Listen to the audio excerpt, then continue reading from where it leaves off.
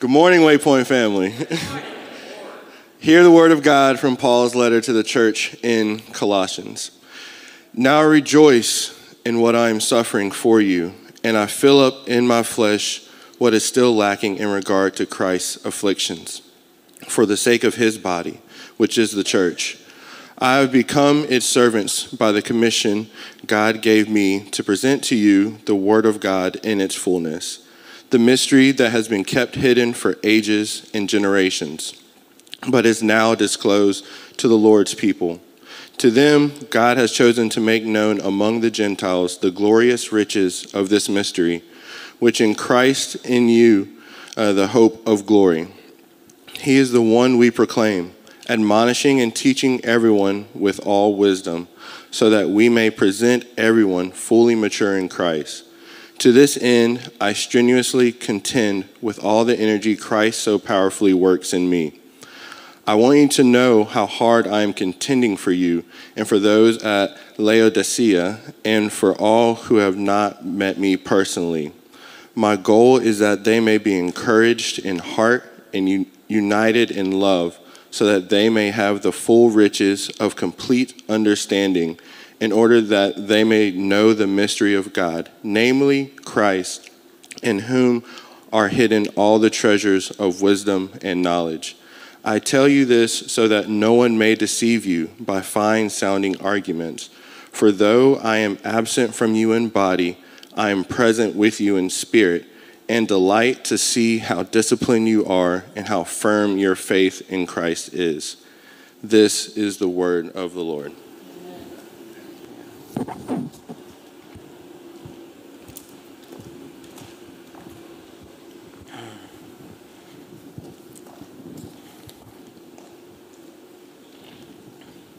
Good morning, Waypoint. How are y'all doing this morning? One of you is doing well. Good. I'm glad to hear that everybody, of all of us, we can let Lawrence be our representative for us this morning. My name is Eric Weiner. I'm one of the pastors here. And just this week, I have rediscovered that apparently I'm allergic to being outside. I don't know how all of you are handling the excess pollen in the air, but it wages war against my mortal body. And it makes it hard to breathe, to sleep, to think straight. I'm ready for this yellow haze to fade. Right? It's an apocalypse. It's upon us. But this week, as I've been studying this passage in Colossians and preparing to preach this same gospel that did not deter Paul even from imprisonment and chains. He rejoiced in what God was doing through his chains to make the gospel known to the ends of the earth. And when I say make the gospel known, I don't mean just that he hoped that people would hear about it. Making the gospel known means that you are changed and you continue to be changed by it. And so Paul got prison. I'll deal with the pollen for now. I know that's not really a fair comparison, but truly my desire is that you come to know this gospel in the way that Paul champions it here. That you continue to grow up in the wisdom and knowledge of knowing Jesus Christ in your life. That he is your life. So as we continue in this letter to the church at Colossae, we arrive at the most personal part of the letter. Paul speaks of his joy in suffering so that the gospel would continue to go forth. Now, as we talk about Paul's ministry, I want us to consider for a moment our ministry. You, me, us, the church. We have a ministry. We have a purpose. We have a mission. And what's at the heart of that mission? What's at the heart of that purpose? Is it not to learn to embody the values of God's kingdom as we proclaim the gospel among us? We are gospel people. And so I want you to consider our ministry as a local body, as a church here. We exist as a church to advance the kingdom of God by making disciples of every tribe, tongue, and nation for the glory of God and the sake of the gospel. That's why we're here. This is what we're doing. This is what we're about. And I bring this up because I think Paul would say that our desire is very much in partnership with his own mission and calling. What God has commissioned Paul to do is unique, right? He's an apostle. He's doing what he's doing. He has authority over the church. But it's important for us to understand because our participation in our church's mission is part of the ongoing realization of what Paul was setting out to do in the first place. Now keep this in mind. Keep this in mind, church. If Paul's ministry is effective, it will magnify Christ in you.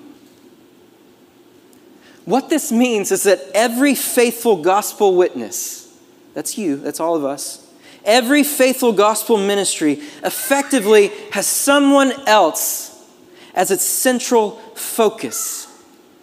And it's not you, and it's not me, it's Christ. He should be increasingly more important in your life. You should be growing up in Him as He rules in you. Now, in one sense, the gospel is like a jewel. You've probably heard this before, a precious treasure, multifaceted.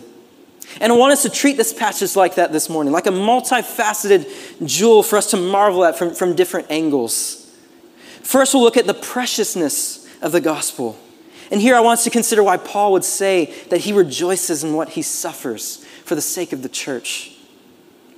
Second, the central point of the gospel, the central point of Paul's message. And this, of course, refers to the mystery of what Paul is saying, now revealed in you, Christ in you, the hope of glory.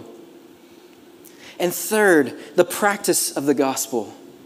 And this is the intended goal of Paul's apostolic ministry, what he hoped would be worked out in us, in the church. Now, our short passage has more for us to grapple with in this, but we're going to camp out in these places. And so first, let's consider the preciousness of the gospel. The preciousness of the gospel. And as we said, Paul was imprisoned. And those such circumstances could have discouraged him. And maybe they did. Maybe Paul got discouraged at times. It's not outside of the realm of possibility. But he just as well made his imprisonment an office by which his gospel ministry would continue. It didn't stop him. Now, the opening to this passage is a tricky one. It's confusing. I've literally been thinking about this for weeks. Let me read it again to you, just so that you're catching on. I want you to see what I mean here. In verse 24, he says, "Now I rejoice in what I am suffering for you, and I fill up in my flesh what is still lacking in regard to Christ's afflictions, for the sake of His body, which is the church." Now let's just pause on the rejoice in suffering part for a second here. I mean, that's interesting enough. But Paul, what do you mean? What does it mean for you to fill up what is lacking in regard to Christ's afflictions? What's that about? What is lacking in Christ's afflictions? We can say with certainty what Paul does not mean, right? Paul cannot mean that Christ's suffering at the cross was in some way lacking in accomplishing our salvation. Right? I mean, in verse 20 of this same letter, he says, "Through Christ, God was pleased to reconcile to Himself all things, whether things on earth or things in heaven, by making peace through His blood shed on the cross." So Christ has suffered once for all. But Paul suffers for the sake of the church so that this message now revealed in Christ might be proclaimed, making the church mature and whole. The goal of completing what is lacking in Christ's afflictions means to participate in the ongoing proclamation of the gospel so that the work of Christ might be applied in all of its fullness in the church and in the world. What Paul was called to do, and what I believe the church is now called to do, is to leverage our lives for the sake of the gospel going forth so that the message of salvation might have its full effect. So that's what I think Paul is saying. Now again, Paul says, "Now I rejoice in what I'm suffering for you." And so I want to make a few quick observations here about Paul's suffering in ministry. Paul's suffering in ministry. And the first point I want to make here is suffering is one way that Paul identifies with Christ. It's one of the ways that he's identifying with Jesus. Paul's suffering is couched in language of identification. And I believe this is what gives him strength. As Christ identifies as the suffering servant we hear about in Isaiah 53, so Paul is applying similar language to himself. He says not only that he suffers, but also that he participates in these afflictions as one who is a servant commissioned by God. As a parent feels bound to the duties of raising their child, Paul feels bound to the duties of gospel stewardship for the sake of raising the church. Christ suffered for your salvation. Paul suffers so that the church might be bolstered in faith that comes through knowing Christ crucified and Christ risen. You see, Paul is trying to model for you what the mystery of Christ is intended to work out in us. I mean, this is what he's talking about in Corinthians 4 when he says, we always carry around in our body the death of Jesus, so that the life of Jesus may also be revealed in our body. For we who are alive are always being given over to death for Jesus' sake, so that his life may also be revealed in our mortal body. So then, death is at work in us, but life is at work in you. And so Paul is connecting his sufferings to Christ as part of the ongoing work of his ministry, so that Christ might be made known in all of its riches and fullness. This is what it means for Paul to suffer on behalf of the church. Now, second, Paul does not suffer for the sake of suffering. This is our second point here. Paul does not suffer for the sake of suffering. Suffering is for glory, not for glamour. Right? I've had someone ask me before, I'm not currently experiencing suffering in my life, and Christians should expect suffering. So does that mean I'm not honoring Christ with my life? In other words, should I do things to experience suffering? And while Paul does speak positively here about the nature of his suffering, he's not suffering for suffering's sake. He wants the church to know him in his sufferings for their sake. But this isn't some demonstration of his superior spiritual status. I mean, that would be antithetical to what Paul is trying to say. His desire is that through his suffering, they might be admonished and taught with all wisdom, so that they may present everyone fully mature in Christ. And so Paul's message is not, if you're not suffering for Christ's name, then you're not really living for Christ's sake. His message is Christ in you, the hope of glory. You have been reconciled. You have been brought in. You belong to God. Paul wasn't hunting out ways to suffer. Paul was eager to be faithful to God's call for his life, and suffering did not deter him. The cost of following Jesus was not always ideal by worldly standards, but Paul considered the worth of his suffering. He considered what it would produce, and he counted it as joy. Now, what we are asked to consider here is the surpassing worth of knowing Christ Jesus in our own lives and the call to follow him for the sake of the gospel. It's not the conditions of Paul's suffering that demonstrate the preciousness of gospel ministry. Being gripped by hope, we cling to Jesus because we're convinced by what he's producing in us and others through the gospel. What is being produced through Paul's suffering is a church that has been so yoked with Christ, so bolstered in faith that they are able to stand mature, that they would remain in Christ, that they would not waver when trials come their way, that they can weather the storms of false teaching and burn the dross of worldly pleasures because they have grown up in the knowledge of Christ the Lord. A third thing I want to say about Paul's suffering here in his ministry, the supremacy of Christ is not at odds with suffering. The supremacy of Christ is not at odds with suffering. Paul intentionally establishes the supremacy of Christ prior to talking about his sufferings. In fact, the rule of Christ is the backdrop of Paul's present trials. Now, we are prone to look at the chaos of our world and we question what God is doing. Is he even involved? Does he care? And this is why Paul doesn't want you to go hunting for trials. He's concerned with bolstering the faith of the church and the supremacy of Christ because he wants us to be strengthened for when trials do find us. You see, Paul rejoices at his present sufferings because he's confident in what God is able to do through the power of the gospel. In verse 25, Paul says that the Lord had commissioned him to present to you the word of God in its fullness. Knowledge about the supremacy of Christ reigning in you is foundational in times of trial. Spiritual crises are worsened by the absence of such knowledge. Absence of the knowledge and wisdom of Jesus will eventually shipwreck your faith. But with Christ, you can weather any storm. In Christ, trials will even strengthen your faith. Now, I believe what we are called to consider here is how are we to leverage our lives for the sake of the gospel? And I'm not necessarily talking about going somewhere far away, though God may call you to do that. I'm talking about letting the truth about you in Christ transform your entire person. And so you trust God with your life. You trust God with your life.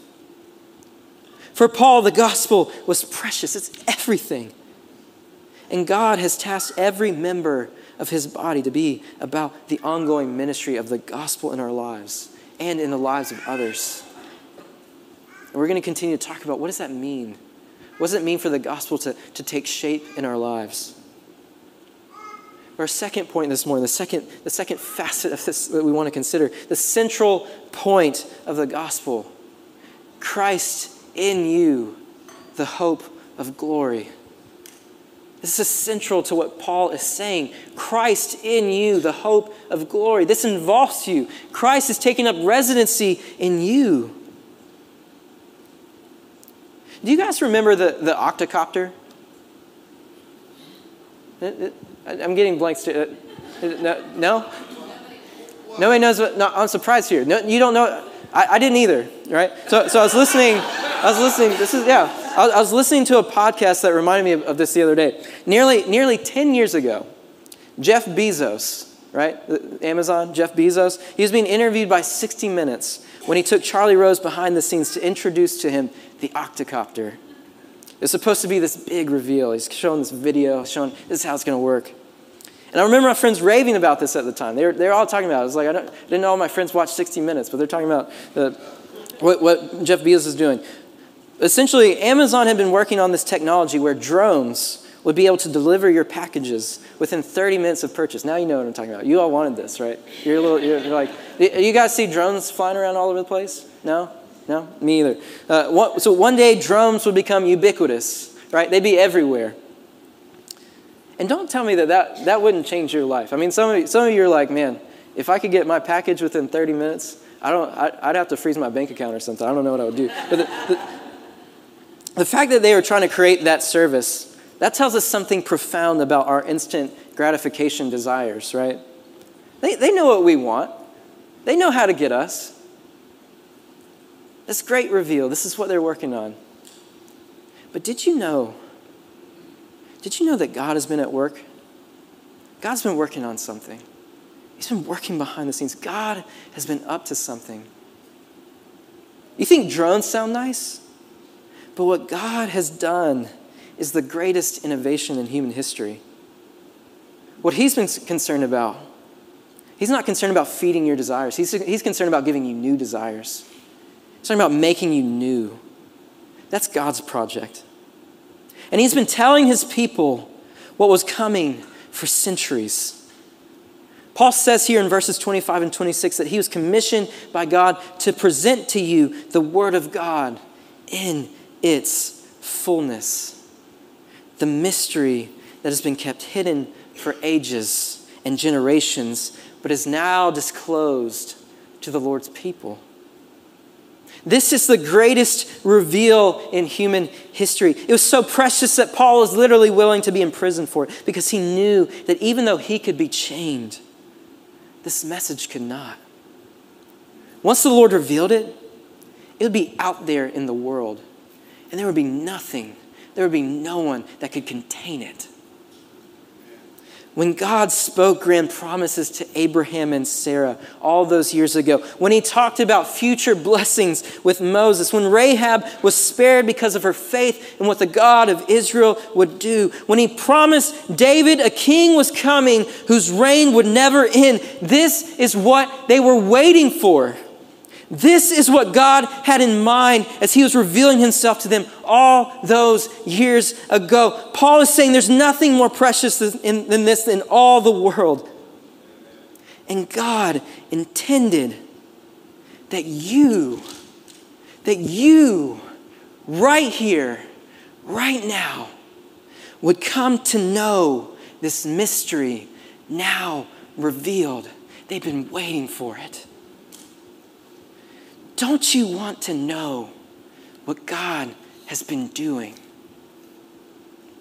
I'll tell you. It's right there in verse 27. Christ in you, the hope of glory. You're like, what? Listen to that. Let that sink in for a second. Don't overthink this. Don't walk past it. Christ in you, the hope of glory. Paul has established for the Colossian church that Christ is supreme over all. And if Christ is supreme over all, then that means he is supreme over you. Do you follow that logic? And he has a life of purpose and promise he is calling you to. You see, God wants you to make the gospel a matter of first priority in your life. That means we need to learn what it means. Christ in me, the hope of glory. And so I just want you to ask yourself this. If Jesus is Lord, right? If Jesus is Lord, do I actually invite him to give direction for my life? Does he have say? Is he leading me? Or am I muting him? Whatever Jesus is not allowed to touch are the places in your life where you've effectively rejected his lordship. Right? Is that fair to say? Is he Lord or he's not? In verse 28, Paul says, Christ is the one we proclaim, admonishing and teaching everyone with all wisdom, so that we may present everyone fully mature in Christ. Preaching and teaching the gospel is meant to promote a depth of understanding, of greater trust, of spiritual cleansing and healing. Paul is saying that through the proclamation of the gospel, we learn to put to death the old sinful patterns as we learn to live under the righteousness of Jesus. Christ in you, the hope of glory. This was central to Paul's message. And so we must learn to make it central to our lives. The reason why this matters is because there's not much in our lived experiences that would support the reality that Jesus paid it all. All to him I owe. I mean, when you get up in the morning, when you go to work, when you interact with your coworkers, your patients, your clients, when you talk to your housemates, your classmates, your friends, your family, how often are you being reminded and invited to live in the reality that Jesus is Lord and that you rest under his rule right now? How often? What Paul is telling you that Jesus is supreme. I mean, we live in a world that is built on productivity. This fast-paced, efficiency-crazed world we live in is an affront to the gospel at every turn in our lives, telling us, I am what I earn. But through the gospel, Christ says, you are what he earned. Paul's aim is for you to discipline your life in the gospel, for it to become mature in you. We are called not to sit idly by, but to grow in the grace and the knowledge of this gospel, to let it have its full effect. And we do this as we come to understand the centrality of this mystery now revealed to us, that people have been waiting for generations to know in all of its glory. Christ in you, the hope of glory. This is our reality, church. And that gets us to our third point this morning, the third facet of this jewel that we're looking at, the practice of the gospel. The practice of the gospel, the goal of Paul's ministry. This is how you grow in wisdom and knowledge. Paul writes to the church in Colossae, not because their faith has become shipwrecked. They are troubled by false teaching, but they haven't been infected by it. In fact, Paul says in Colossians 2:5 that he delights to see how disciplined they are and how firm their faith is in Christ. In other words, the church, they're doing well. Paul isn't concerned about the present moment. He's writing to them because he wants to see their faith bolstered. He's gearing them up for the long haul. So that's why Paul states his apostolic goal here, that they would be encouraged in heart, that they would be united in love, and so that they may have the full riches of complete understanding, that they may know the mystery of God, namely Christ. Christ. I love his enthusiasm and labors because it's a reminder to us, not just for our church, but also for churches and for the church at large. I mean, we talk often about wanting to love and reach the triangle and the nations for the gospel. And it's important that you understand this, right? No one local church will do this on its own. You know that, right? We're talking about participating in a huge goal. We want the gospel to go forth to everywhere. We need lots of people involved. We need the whole body of Christ involved. We need lots of healthy churches. And so what that means too is that if we are unhealthy as a body, man, that breaks my heart. And it should break your heart. But it should also break the hearts of churches around the triangle. And when there are other struggling churches in our community, man, that breaks my heart. Because we need more Spirit-empowered gospel ministry to go forth unhindered. Healthy churches bolstered in faith by the good news of the gospel revealed in Christ. That's part of the mission. We want the gospel to go deep and wide. We want it to go near and far. Now, when Paul talks about being encouraged in heart and united in love, to me that sounds like something you might find on some decor in Hobby Lobby. Right? Now, I don't have any problem if you want to buy that and put it in your house. That's great. But when Paul is saying to be encouraged in heart, you must understand that the heart was understood to be the center of the whole person. Put this in language that maybe you can understand. It's the central operating system. Right? Some of you tech people, you catching with me?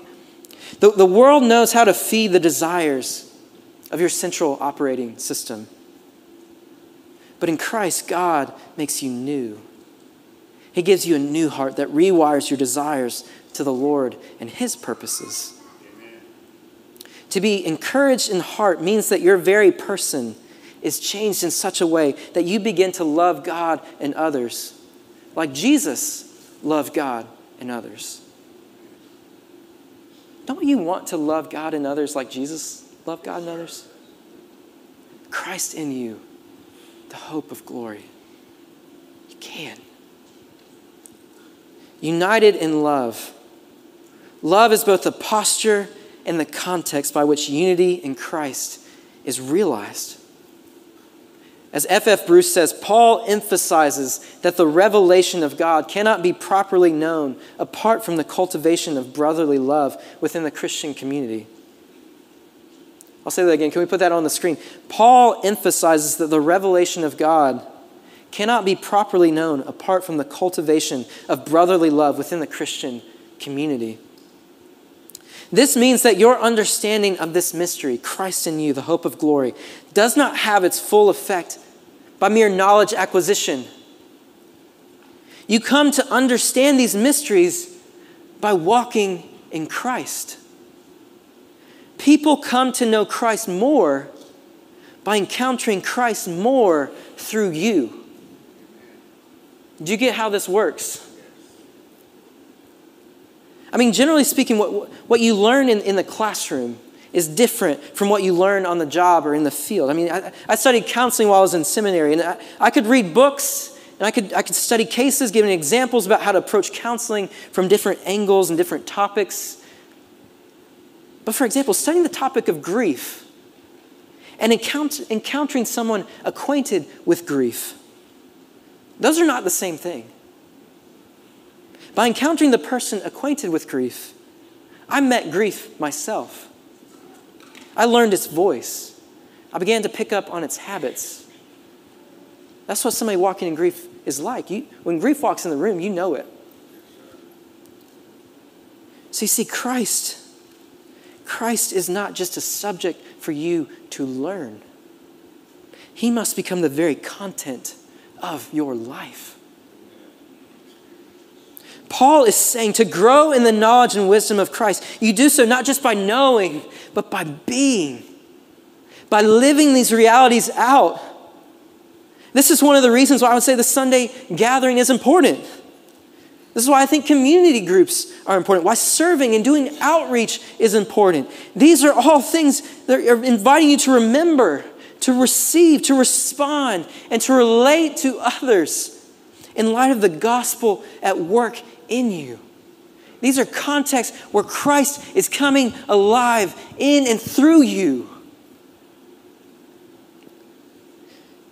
These things are intended to be a part of your growing in maturity, of your becoming more like Jesus. But genuine participation is vital to formation. Genuine participation is vital to formation. Again, when I was in seminary, I used to work at a local restaurant. And one of my favorite parts of the job was training people, because in training people, you have the opportunity to mold them into the kind of employee you want working with you. You get to both model and demonstrate what you're looking for. They can see it. They can interact with it. They can ask questions. You can dialogue. But you know what the main problem with training is?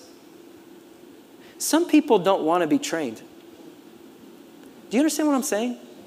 I mean, you could be really good at training and somebody is just not having it, right? I mean, they were present. You show up. Showing up's half the battle. That's great. But you can tell when someone wants it and when they don't. And in Christ, you can both want it and receive it. Paul is saying for us to grow up in maturity, we need to learn to cultivate love in Christian community. It's not just about what you know. It's about how what you know shapes how you live and who you're becoming. To love another like this is to experience Christ in the flesh. I mean, this is the fruit of gospel ministry. This is living, breathing Christianity. When we actually live like this, people are able to take what they know about Christ and they interact with it in a real way. They're able to say, oh, that's what Christ-like love looks like. That's what Christ-like love feels like. Oh, that's how you put sin to death. That's how you continue to work through this. That's how you endure. That's how you persevere. They grow in a knowledge and wisdom. And while the Spirit is working through them, the Spirit is also working through you to help you grow in understanding, that you might live in a manner that pleases the Lord. This is what the gospel does. It's not static, it's dynamic. And it's at work in you. Christ is in you. And you don't attain Christ in you, but you trust that it's being produced in you because Christ promised it. And because the Spirit guarantees it as he takes up residency in you. No intellectual process will lead to a full grasp of the mystery of Christ unless it's accompanied by a love for him and for Christians that knits us together in love. In other words, we cannot pursue knowledge of God in willful, unloving isolation, rejecting fellowship with others. And hear this. It becomes much easier to embrace false teaching when you are not knit together in love and growing in the knowledge and wisdom offered to you by being in Christ. It's much easier to embrace false teaching when you're not knit together in love. And so I ask you, church, how will you continue to grow in the knowledge and wisdom of Christ? How are you measuring your maturity in Jesus? How can you leverage your life for the sake of this gospel? How will you grow in your devotion to Christ in every spiritual way? We haven't finished becoming mature until we become whole. And we become whole not just by maturing individually, but also as we grow up together in Christ-like love. You need both. The gospel is precious, and I pray it becomes more precious to you. The gospel is the revelation of Christ in you, the hope of glory. The gospel works out Christ in you. What a marvelous reality. The gospel is not only what we proclaim to an unbelieving world, it's also the values and realities that must permeate our entire Christian experience. And so as we turn to the Lord's table this morning, may we be reminded of these gospel realities that we share in together. Let's pray. Heavenly Father, it is my deepest desire that the people here this morning, our church, would take in these words, would take in, not my words, but your words, God, your gospel. Your gospel is so powerful. It has changed us, and it continues to change us. I pray that it would continue to be lived out mightily in and through us. Christ in us, the hope of glory. God, we have a bright future because of what your Son, Jesus, has secured for us. And we are vessels that continue to carry this message on. The light of the world through us because of you, God. We thank you. We praise you in Jesus' name. Amen.